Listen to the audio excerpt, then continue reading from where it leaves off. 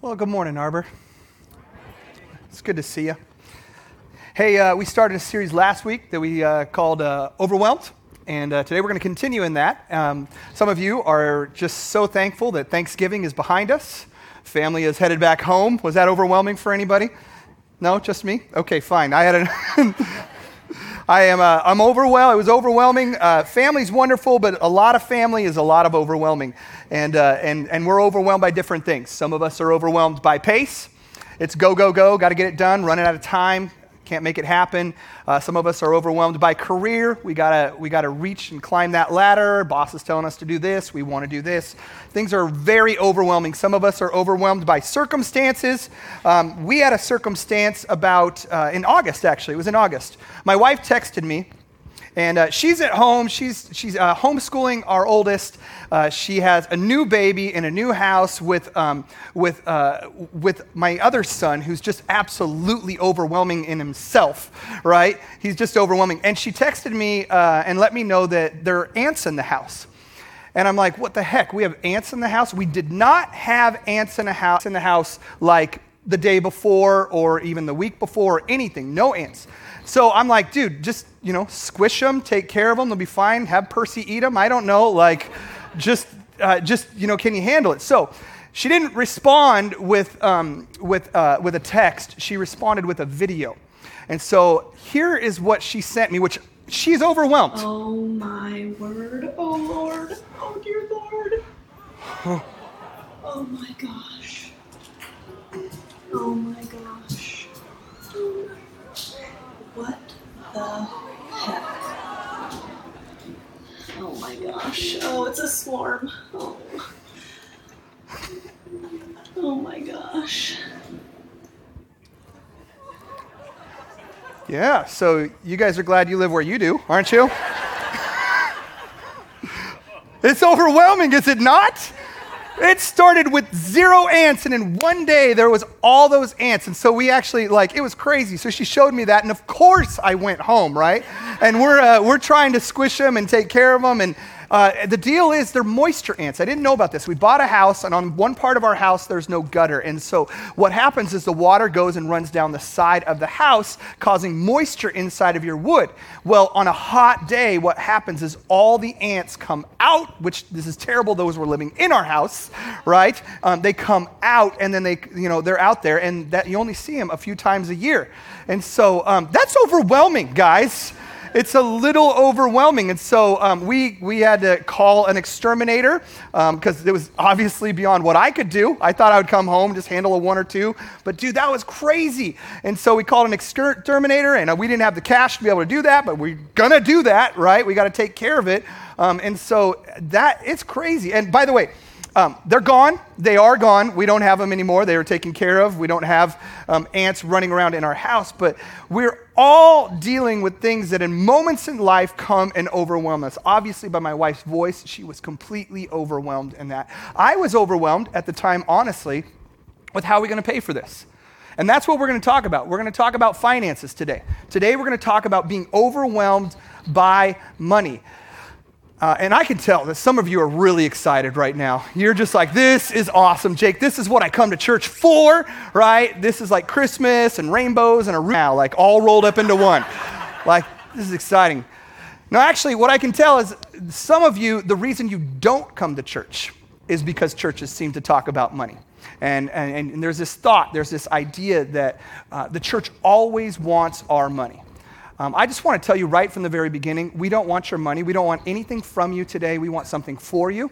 And so to prove that to you, we are not taking an offering today. So there will be no offering take whatsoever, because I don't want to have anybody here think that this is what we're about, that we want your money. Like I said, we don't want anything from you today. And so we're not going to pass the buckets. You don't need to drop anything in the offering back there on the boxes. Truly, we don't want anything from you. We want something for you. Because Jesus talked a lot about money. He completely did. He talked a whole bunch about money. We don't want, and it stresses us out. Jesus talked a lot about it, but it stresses us out. Here's the stats. I did not know this. 2 out of 3 fights, 2 out of 3 quarrels, 2 out of 3 lawsuits in this world arise from a single cause. That cause is money. Outside of marital unfaithfulness, the number one reason people get a divorce? Money. Researchers have been telling us for a long time that financial stress is hazardous to our health. Right? Hazardous to our health. Migraines, cardiovascular disease, insomnia, depression, mood disorders, and many, many more come from financial stress. It can be overwhelming. This week, peoples, the stock market took a little bit of a plunge, right? The SP 500 is having the worst fourth quarter that it has had since when? Since when the market crashed in 2008. And so the housing market has seemed to peak, and it seems to be projected to be going downwards, right-sizing, if you will. Some people are nervous that we're having another potential recession. I don't mean to scare you. I just mean to say that, hey, money can be overwhelming. It truly can be overwhelming. By a show of hands, and let's be honest here, how many of you at some point in your life have ever felt overwhelmed by money? See? This right here is why Jesus talked a whole lot about money. A whole lot about money, because he knew that this would be a concern. He talked a lot about it. In fact, he talked more about money than heaven and hell combined. 16 out of his 38 parables have to do with money or possessions that were bought by money. The Gospels, gets this, 1 out of 10 verses in the Gospels have to do directly with money, with finances. The Bible itself, 500 verses have to deal with prayer. 500, a little less than that, 500 verses have to deal with faith. 2,000 verses have to deal with money and possessions. This is a big deal. Jesus knew this would be a problem, and so he knew we needed help, and so he didn't want us to stress out, and so he talked a whole lot about it. I mean, for me, example, I'm back in this again. Last time, we've only talked in this church in almost the 2 years that we've been around. We're going to be coming up on the 2-year anniversary. We've only talked one other time besides today about money. This is one per year is what we're shooting for. So glad you came today, right? But the deal is, last time we talked, I remember stressing immensely about this idea of margin and having margin. And at that point, I had lived my life for 15 years having margin and margin and margin. And then guess what we did? We bought a house.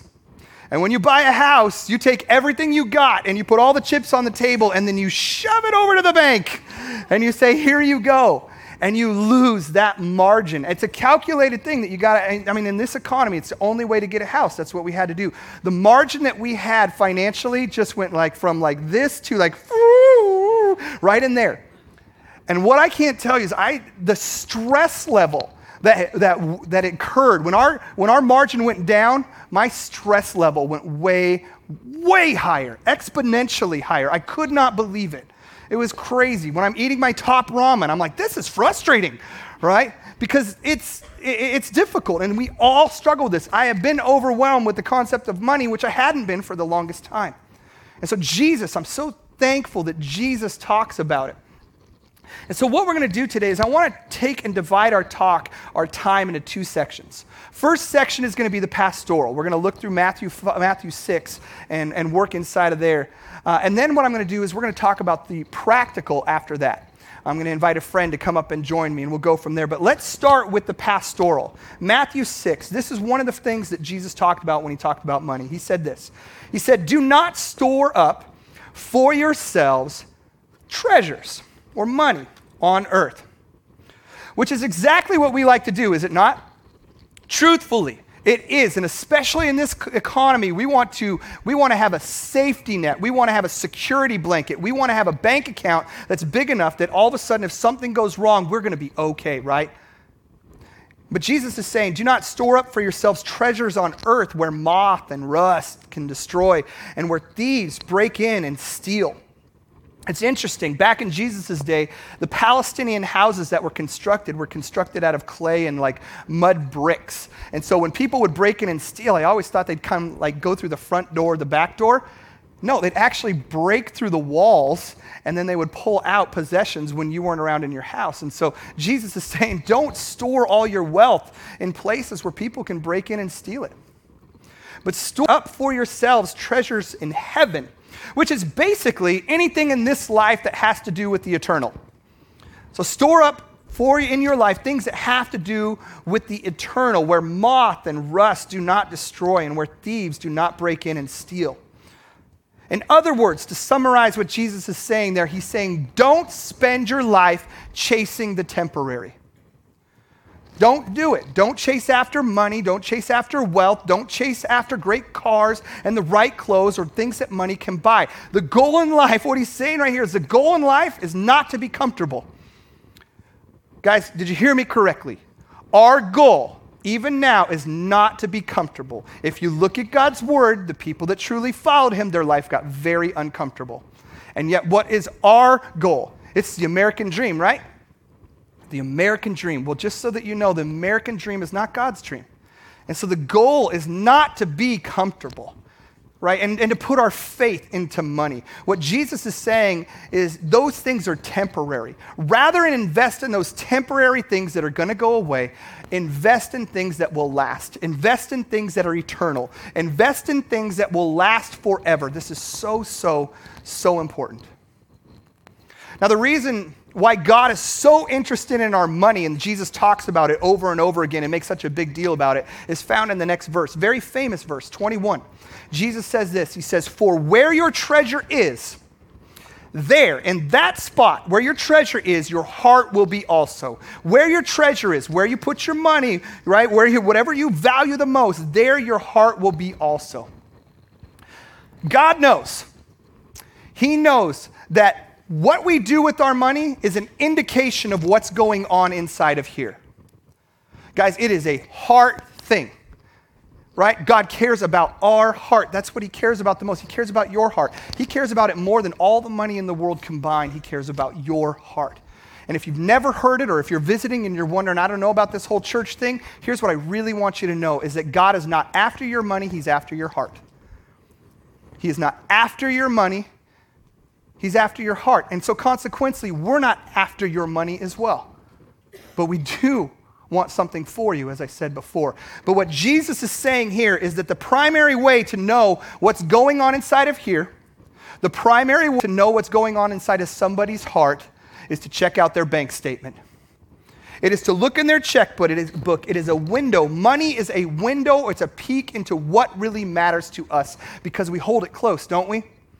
We hold it really tight. Some of you would like to hold it tighter because it seems to just slip away the closer you hold it. But that's the thing right here. We hold on to money sometimes tighter than we hold on to God. And sometimes money seems to be our security rather than God. It's so important. I showed this comic last week, and it's so true. Or not last week, but last time I talked about money. I got to show it again because I love it. It goes like this. It goes, well, Chuck, when I baptize you, everything that goes under belongs to God. It's so true, isn't it? I get a kick out of it more than you do, I guess. So I think that's awesome. So true. God is not after your money. He is after your heart. It's a heart thing, you guys. It's not a money thing. We're not actually talking about money today. We're talking about heart is what we're talking about. And Jesus continues, he says, no one can serve two masters. Either you will hate the one and love the other, or you will be devoted to the one and despise the other. You cannot, this is huge, you cannot serve both God and serve money. It is a powerful, powerful statement. John Locke, a famous philosopher, he once said this. He said, what worries you masters you. Think about that. What worries you masters you. If you spend the majority of your time worrying and it's consuming your mind, it masters you.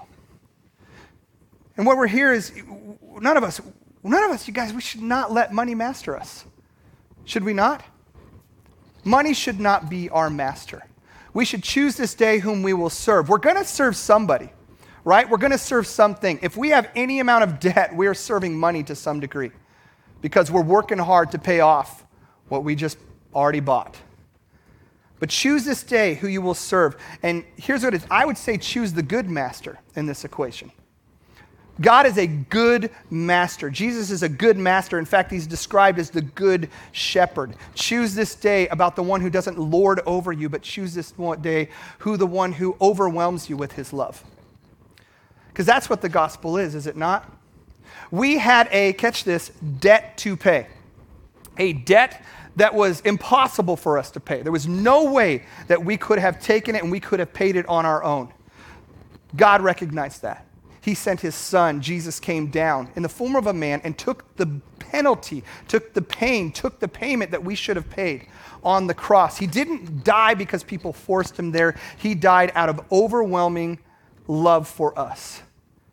And the best part of that whole thing is that he didn't stay dead. Because if he did stay dead, you guys, none of us would be talking about this today. We wouldn't know the name from Jesus from any other name in history. But because he didn't stay dead, he proved that he was God. What does he do when he rises from the grave? He offers us something. It's the same thing that we want to offer you today. You know what it is? Life. Life to the full. Life not just to the full on this planet, but life for all eternity in right relationship with him. You guys, that's amazing. That is priceless. Amen? That is so priceless. And so we don't want something from you, we want something for you. Now, if you were following along, which I was watching, not very many people were, in your good old-fashioned leather-bound Bible, you would have noticed that we were reading a section of Scripture that was entitled Treasures in Heaven. And then what happens is when you get down to verse 24, it's retitled, right? And people would think, you would naturally think that this is the end. This is the end of Jesus' thought. It's concluded, it's done right here. But this is so important for us to understand. When the Bible was originally written, when it was originally manuscript, there were no verses.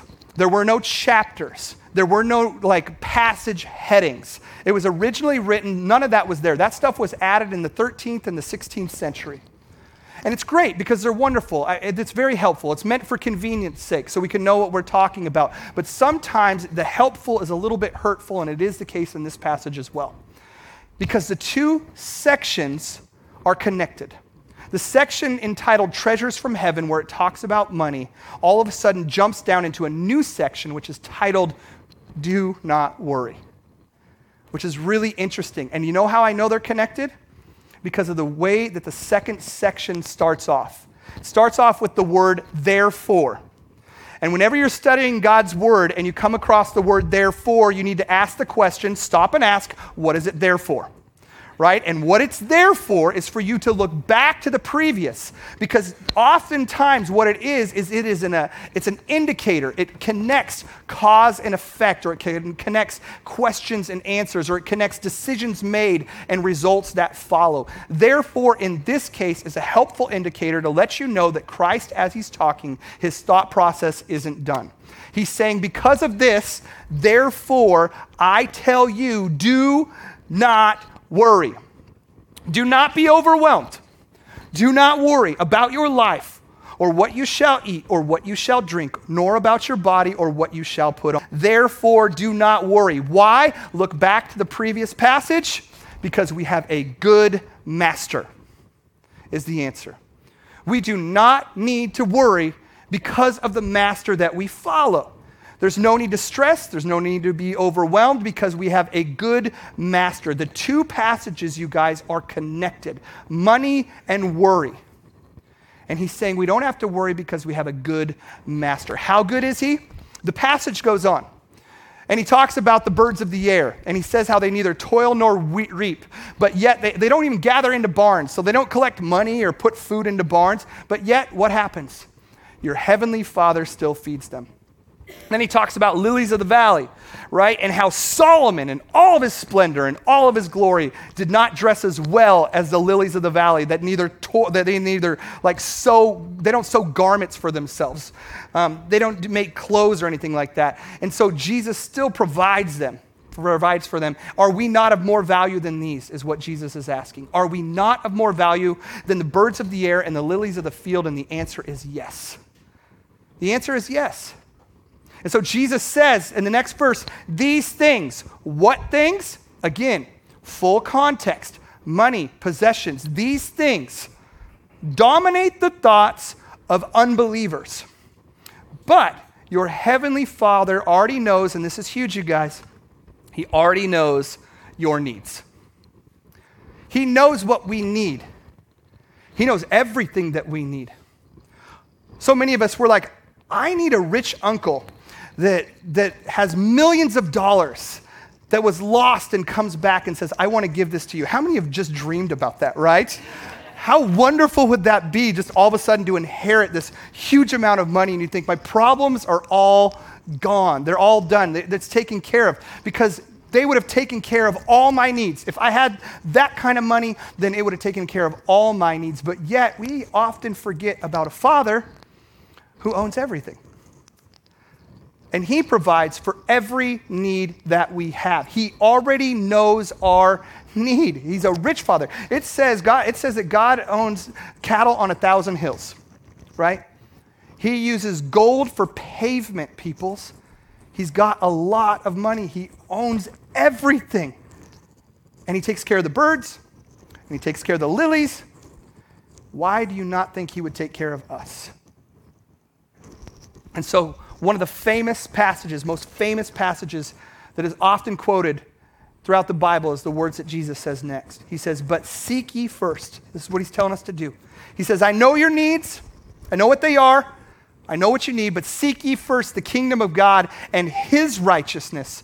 And all these things, again, context, what things?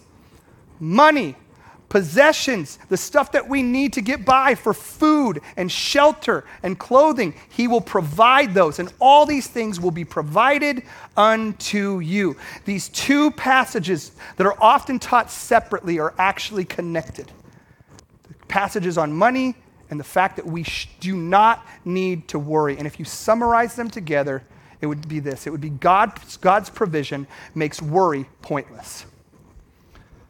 God's provision, the fact that he always does provide, makes worry pointless. You guys, worry is like a down payment on a problem that you may never have. I love that. I also love the quote that worry is like a rocking chair, right? It gives you something to do, but it doesn't really take you anywhere. Jesus describes worry as this. He says, so don't worry about tomorrow. Why? Because for tomorrow will bring its own worries. Today's trouble is enough for today. God's provision makes worry pointless. And for some of you, this is the big point in your world. This is what overwhelms you, finances. This is your struggle. And I'm not minimizing it. I'm just saying God will provide.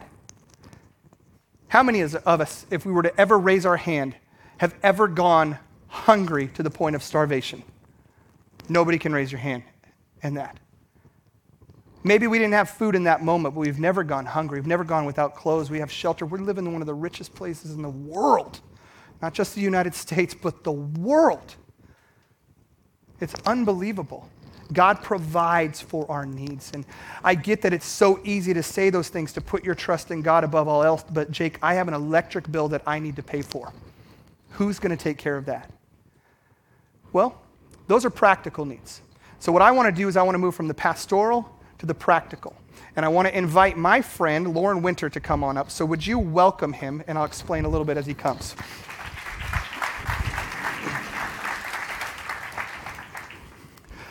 So Lauren is a financial planner, correct?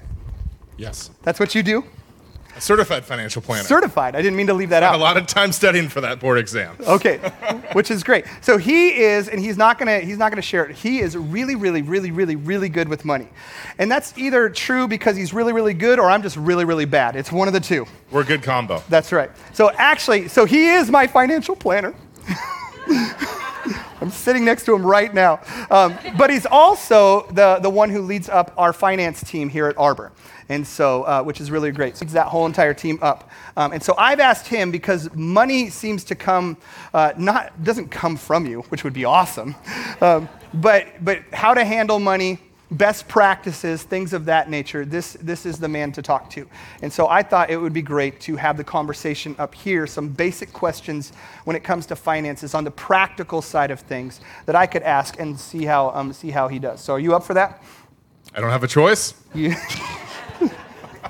Not at this point. All right, so here's the first question. Because we're talking about this being overwhelmed, what are typical stressors, fears, and concerns people have surrounding money? Because lots of people come and see you. Yeah, so I get the opportunity to sit down with people from all different walks of life, right? My oldest client passed away a couple years ago at the ripe age of 105.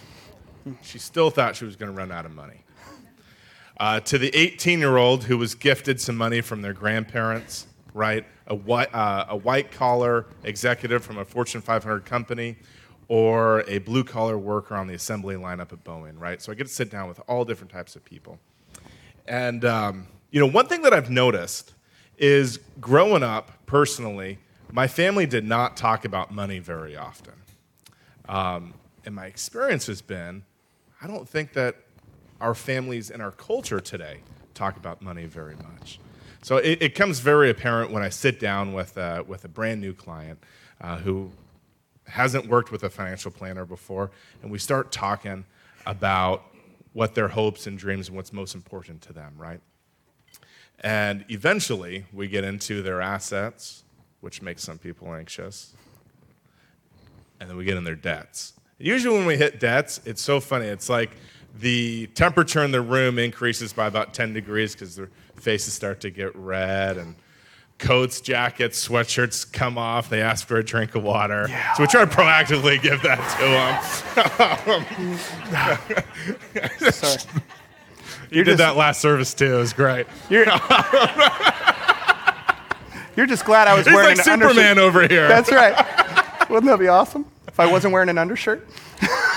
I was hoping you took it off between services. No, I did not. Luckily, it's my shirt. All right, continue. I digress. So anyways, once we get that out of the way, right? And I think what that does is it shows that people have this sense of fear and anxiety around money because it's something that we have been brought up to not talk about. So after we get through that, which is uncomfortable, it used to be really uncomfortable for me, but over 11 years of asking those same questions, you kind of get numb to it. We try to identify what's most important to them.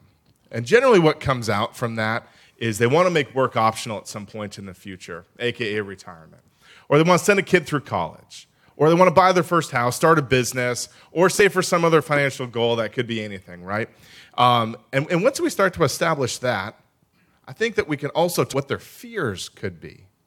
And if you whittle it down, people just want to feel like they're on track. They want to they want to feel like they're taken care of. Bottom line, most of the time they want to feel like they are the ones in control of their own destiny. They want their security to be found in money instead of the eternal, which I think is interesting. It is very interesting. What percentage of would you say that's most of your clients? I was actually thinking about that. So I work with about 300 clients right now. And really, besides pastors that I work with, there's just a few of them, and Mormons, everyone else falls into that category. Crazy that they want money to be their security blanket. Absolutely. Yeah. Well, let me ask you a second question, okay? What are some practical steps people can take to help them not feel so stuck and overwhelmed? Yeah, so in my practice, we use a 5-step process to go through that. And the first step is, where am I at today? Okay, that's where we take a look at what your finances are. And I would say that this is what, if you're not doing it, you should do it today on your own, right? With your spouse, maybe by yourself, maybe with your best friend, right? Hold each other accountable. But the first part of that is taking a snapshot of all of your assets and then all of your liabilities. The goal is the assets are greater than the liabilities. It means you have a net worth instead of a net problem. Yeah. Thank you for laughing. That was good. It's easy being up here, isn't it? Yeah, it's really, yeah. That's what Andy says. He has a statement, Andy Stanley, a great pastor. He says you got to be knowing where your money's going. That's what something he says. Exactly. So that brings us to the second part, right? So the first part is net worth. The second part is putting together an actual budget. Okay, so when you put together a budget, you are then dictating to your money where it's going to go, instead of your money controlling you and your spending habits, right? So I was just going to ask you, so money's not bad in itself, is what you're saying. Like we talked about that a little bit last service, but because we don't want to sit here and say don't store up treasures in heaven or don't store up treasures on earth because money is bad. It is the desire for money that is bad. Yeah, it's finding your security in money is what we're trying to get away from. We're trying to find our security in the eternal and in our relationship with Jesus. So if things are tight, how do you do that? Right? Yeah. So if you write down on your connection card, send me resources, and we will be spell checking, so you have to spell it correctly. What we're going to do is we're going to send you a bunch of those resources that will help you practically take that first step today, right? So take a look so we'll send you a net worth worksheet that'll help you figure out what your assets are, what your liabilities are. We'll also send you a link to Dave Ramsey's free app called Every Dollar. It helps you control where every single dollar goes. Millennials, it goes on your phone. It's really easy to use. For you and the legacy generations, we also have a paper worksheet that we'll email out to you. So Brian, our youth pastor, is going to be using the worksheet. Yeah, and my mother and father-in-law just went like this. Exactly. Now, what you're going to find when you start budgeting, right? Because budget, it's like a 4-letter word, I swear. I'm telling you, it's really easy to crack jokes up here. You're getting good. You should do this every week. What you're going to find is that you're going to have to work really, really hard to spend less. Yeah. When you start tracking what you're spending your money on, you're going to find that you spend it on a bunch of things and more of it on things that you really don't want to. Yeah, okay, so this is surprising. We do this. We track our money. Got to be knowing what.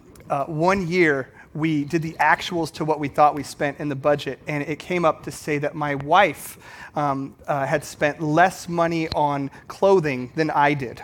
Shocker. So that I spent more money than my wife. I would argue with anybody with her to the nth degree that that was not the case. But what we didn't realize is I had bought a suit that year, and so it put me over the top, and I really did. And there was no way you could have convinced me of that. But it's crazy. You don't know where your money's going until you actually track it. Yeah, in all aspects of life, you see results in the things that you track, right? So your money is no different from that. All right, so after you know where you're at right now, sorry, my Siri just picked up that I said something. Is that your phone? That's my phone over there. That is your phone. I left it over there so it wouldn't be a distraction. Did you train it to your voice? That's what you do when you set up an iPhone. That's exactly right. Yeah, so I don't know. Yeah, John is shutting Siri down. Thank you, John. So the second step, after you know where you're at today, it's where do you want to be, right? That's your goal setting. And that could be anything from I want to hit this certain financial goal, to I want to be able to save more, to I want to be a better steward with what God has already blessed me with, right? Step 3 is can you go from where you're at right now to where your goal is? Step 4 is putting together that game plan. And step 5, this is where I see people stop. People stop at step 4. Step 5 is finding an accountability partner to monitor your progress towards that goal. This should be done at least on an annual basis. You can say, okay, here's where I'm at. Here's where I want to be. Am I making the correct progress to get to that goal? And if you can't, then you got to figure out what changes need to be made, either in my spending, my savings, or the actual goal. Yeah, Davey and I would do that every single month. I'm surprised we're still married after doing that all that time, because those were tough meetings, because sometimes you'd find out news that you didn't want to hear. Absolutely, but it's better to talk about it, right? For sure, it allowed us to know where we were at and then make adjustments. It was huge. Now, I know that when I go through those 5 steps, there are people in this room that it just seems overwhelming right now to even think about doing all of that. So Dave Ramsey, and I know I've said his name a few times today, he has another process called his baby steps.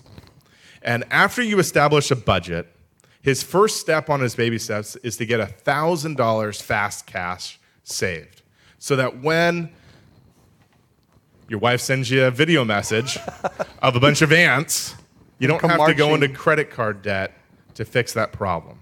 But you're able to go into that emergency fund and take care of what you have to, and then work on getting that thing filled back up instead of paying interest to a credit company on that. Actually, we like Dave Ramsey so much that we made a deal that if you can write down, or if you'd like it, write down on your connection card, send me more resources. We'll actually send you a link in that email to a free audio file for his book, Total Money Makeover. And again, if you would like to have a hard copy of that book, we will also have that at no cost to you, available next Sunday here at the church. For free. For free. Yeah. That you can make notes on and stuff like that. So it's a fantastic book, and it should really help. Yeah. That's great. Let me ask you another question. Last one here, or almost last one. How does someone honor God and at the same time live their life when finances are so tight? I love this question. I love it because I think it's the most important question, but it's one that I don't get the opportunity to talk in my office with my clients about very often. Have you ever heard the saying that people fear what they don't understand? Yes, first service. I had nodding heads in both, so it's not just you, right? Sorry. Well, like I talked about earlier, we've been raised to not talk about money. That's a taboo subject, right? That, and because of that, there's fear and anxiety that just encompass the whole concept of money. What we have to do is we have to start somewhere. And that, again, would start with the budget. That would start with knowing where your net worth is. But it also starts with giving back to God some of what he's already given to you. And Jake talked about this earlier. He talked about how countercultural Jesus is, right? He talked about all the time to people that never spoke about money. What would you say? 1 out of 10 verses in the gospel? In the Gospels, yeah. Yeah. I think it did 45% of his parables were about money. And the reason for that, we talked about this earlier, the people's fear, right? They want to control the money. They want to find their security in it. They want to find their worth in it. They're white-knuckling money to such a degree that they're keeping Jesus out. And the Jesus that I know, he wants to be invited into every single aspect of our life. And we find that money is so important to us, he's begging to be invited into that. Makes me think of the concept of a trust fund. Now, whenever we hear the term trust fund, we think about Jake's great uncle who passes away, who has millions of dollars and gives it to him, Yeah, right? I cannot wait to meet him. Now, yeah. As your financial advisor, I hope you meet him. That wasn't supposed to be a dig on him. I gotta leave it right Moving there. on. Now, in the state of Washington, not many people have trust accounts, right? But if we were in California, most people would have a trust fund, or a trust account, a trust fund, whatever you want to call it. And I want to unpack this a little bit because I think that it's really applicable to what we're talking about today. So a trust account is given by someone. It's called a grantor. So in this case, Jake's great uncle. Jake's uncle puts money in this trust account. Now, Jake could be the beneficiary of it. He could also be the trustee of it. So as a trustee, Jake has the responsibility of managing this trust for however this trust is set up, right? Now, some of that money could go to Jake for Jake to enjoy, or it could be some of the money should go to charity or whatever else, right? Now, Jake has a fiduciary responsibility to manage this trust the way that it was set up to be. Now, when Jake passes on, this trust will then go on to whoever it will go on to next, right? The next generation or what have you. And when I think about this, I think this is exactly how God set up money for all of us. But instead of a great uncle, I think it's God who blesses us with money. It's not ours. Yeah. Our responsibility, though, to manage and make decisions about this money for him and his kingdom. And we get to enjoy it, right? It's a lot of fun to be able to help. But in the end, we all know we can't take it with us, and then we pass it on to whoever it goes next. And when I think about that, I think that that is the true biblical definition of being a good steward. Dude, that's awesome. That was good. Can I ask you a bonus question? I know that you and Katie have been faithful by putting God first in your financial life. How has that benefited you guys, both personally and spiritually? Yeah, so we've been married for 12 years. We're actually having breakfast this morning with the kids, and today is our 18-year dating anniversary. They did not clap for that at first service. No, they did not. How do I know? All the ladies We started clapped. dating in high school, and you know dating anniversaries in high school. So Yeah, half the guys out here are like, I don't even know my real anniversary. anyways, during those 12 years, right, we've been through many different seasons financially. We've been through seasons that we had no margin, right? And we've been through seasons that we have had a healthy amount of margin. But as we invite God into this aspect of our lives together, what we found is that it puts us on the same page. And instead of us saying, well, this is what I want to spend money on, right? This is what I want to do. We come together and we ask the Lord, what would you like us to do with your money? And that sure makes our conversations a heck of a lot easier. Yeah. Last night we made an offer on a home, and it would reduce that margin, and it has every implication to cause stress, anxiety, and fear.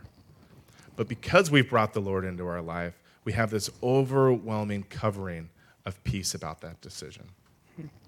So what my hope and prayer is for everyone in this room is that no matter where you're at with your finances, whether God isn't involved or he is to ask him to come in and to be a larger piece of that puzzle, to invite him into the entire amount, whatever that looks like in your life. And through that, you will become in a deeper and more meaningful relationship with our Maker. Dude, that's great. You should have done the pastoral side too. I didn't quote one verse. It was amazing. That's awesome. And I love that. Thank you for that. I love your pastoral heart and your financial mind. It's unbelievable. It's amazing. And I love that you put God first in that. When it comes to the practical, though, thank you. I think one thing to mention is do write down, even if you don't need it at this time, write down on your card, resources. Was that the word?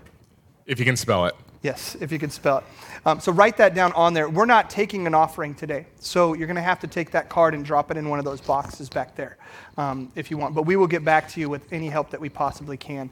But to close out, let me do this. I want to conclude with a verse and a promise that Paul gave us from the book of Philippians. Here's what he said. He said, my God, and that's our God too, right? My God will supply all your needs. And the word there that sticks out real big is all, everything. All the needs that we possibly have. Not all of our wants, but all of our needs. According to what? His glorious riches in Christ Jesus. I'll say it again. God is not after your money. He's after your heart. And so I know that what God wants to do is that when we are faithful, even when we're not faithful sometimes, he overwhelms us in his love. He already has overwhelmed us with outlandish love by what he has done. But he is the great provider, right? And so we do not have to worry. We do not have to feel overwhelmed. We do not have to feel stressed because we know that God's got us. Like he's got the birds of the air, like he's got the lilies of the field, he's got us in his hands. And that includes financial as well. If you need more help on that, like the practical side of things, really write that down in there and let's start the dialogue, because here's why we want to do that. We want you to be in a great place financially, not so that you can give more to the church. That's not it. It is so that you can be a blessing. We are blessed to be a blessing, and we are blessed. We live, you guys, in one of the richest communities in the United States of America and in the world. It is amazing what God has given us. And so because we've been given that responsibility and that blessing, we'd love to be. God didn't give it to us just to hold on to it and say, lucky us. He gave it to us so that we could be a blessing to other people in the community that we live in. Amen? Amen. Let me pray.